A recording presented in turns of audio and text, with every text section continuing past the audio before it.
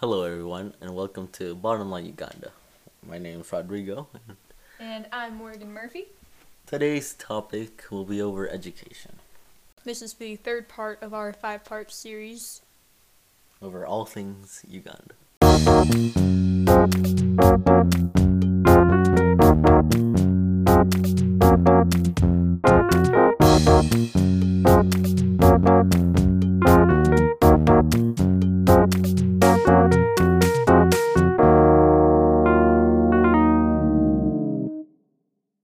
So how about you go on ahead and get us started off here? Let's just start off by saying what education is. So, Schooling. yes, education is basic. The The ability purpose to of go to education school. is to teach children, possibly just over all they need to know in life. Education is like the key to your future. Exactly. Yep. So tell us a bit about Uganda. Education. Yeah. Well, by going to school, the kids, since most of them actually drop out after secondary school, after primary school actually, So they don't even go to secondary? and they don't, most of them do. Boys go out, get out of primary school because of a loss of interest, while girls get out of primary school because of Issues in with their body. puberty. Yes, exactly. Go. They usually drop out after they get their period because it gets too difficult to Exactly. continue schooling. Yes, Which and is actually another topic of ours, the 5th episode. So stay tuned for that. also teen pregnancy leads to them Yes, leaving. yes. So going to school in Uganda eliminates their poverty, of course. Yes. Because with the education they have, they could get actual jobs and they could earn money that way. Yes. So in 2002, the literacy rate for adults, the national literacy rate for adults in Uganda was 68.1%, and it jumped to 73.8% in 2015. That might not seem like a big jump, but it's a large jump for most adults. That's a lot. It is a large amount. It's not a lot. It's a big jump with the education they have, and for children, their rate, the literacy rate. There we go. In from 2002 to 2015, rose 87%. That is a very substantial. It is very Increase. substantial. Yes, exactly. With teachers, well, they're of course the ones who teach the children in That would Uganda. make sense. Yeah. It's kind of in the name. They have a low pay, which means that they would mostly take up two jobs, Oh, yeah. which later leads for them to not show up sometimes in the classes since they have to have their other job. So, children sometimes have no No teacher in the Oh, classroom at wow. all. So they can't even learn. Exactly.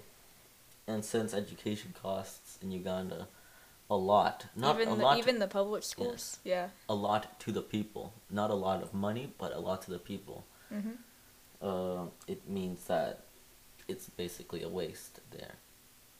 The But you can only families- get like yes. jobs with an education. the So families of the children, yeah, exactly. They're wasting their money if the teacher doesn't show up. So that's That's- also a problem there because they need to get taught.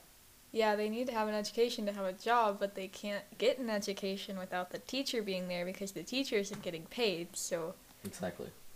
that's a lot of stuff happening there.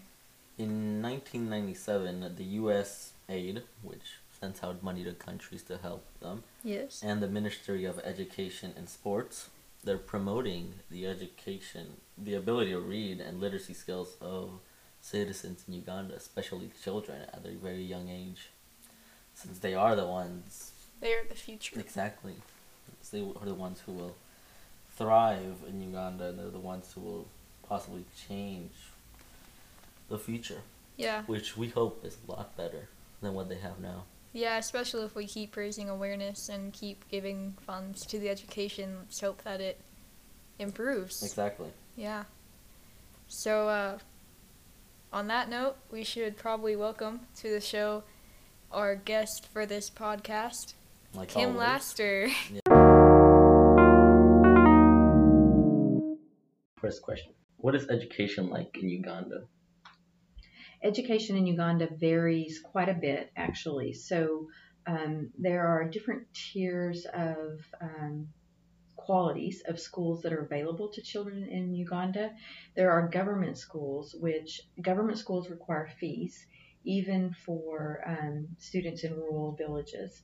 And the fees are, even though we would see them as inexpensive, for those children and those families, they're very expensive. And so if you think about the average person in Uganda living on $1 a day, which is actually more than many families have, and if the education costs $20 a month, that's a significant portion of their livelihood per capita.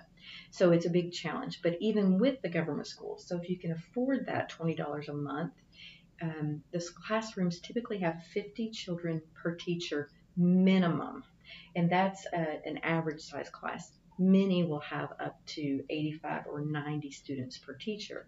And as you might expect, there's not a lot of education happening in that room. And so that takes us then to the school actual classrooms. I have been in many of those schools.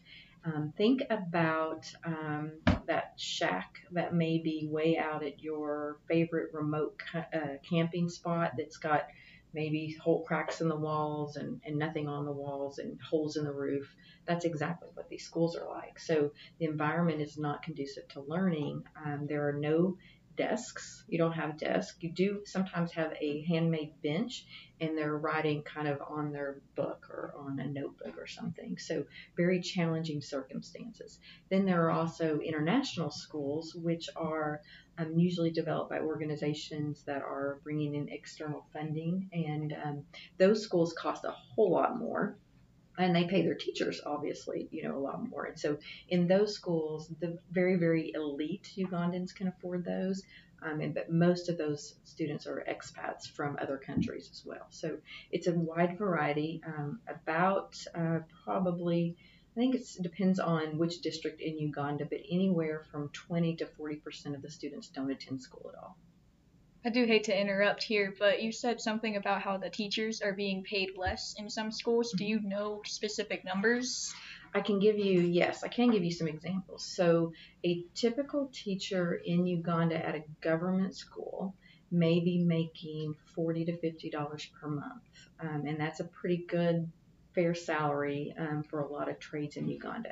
At the international schools, I can tell you, for a brand new teacher, my daughter's going to teach for a year in Uganda at an international school, not an elite international, just a basic international school, and she'll make just about $800 a month, which for Uganda is extremely wealthy. So you can see a big disparity in what they're paying for teachers.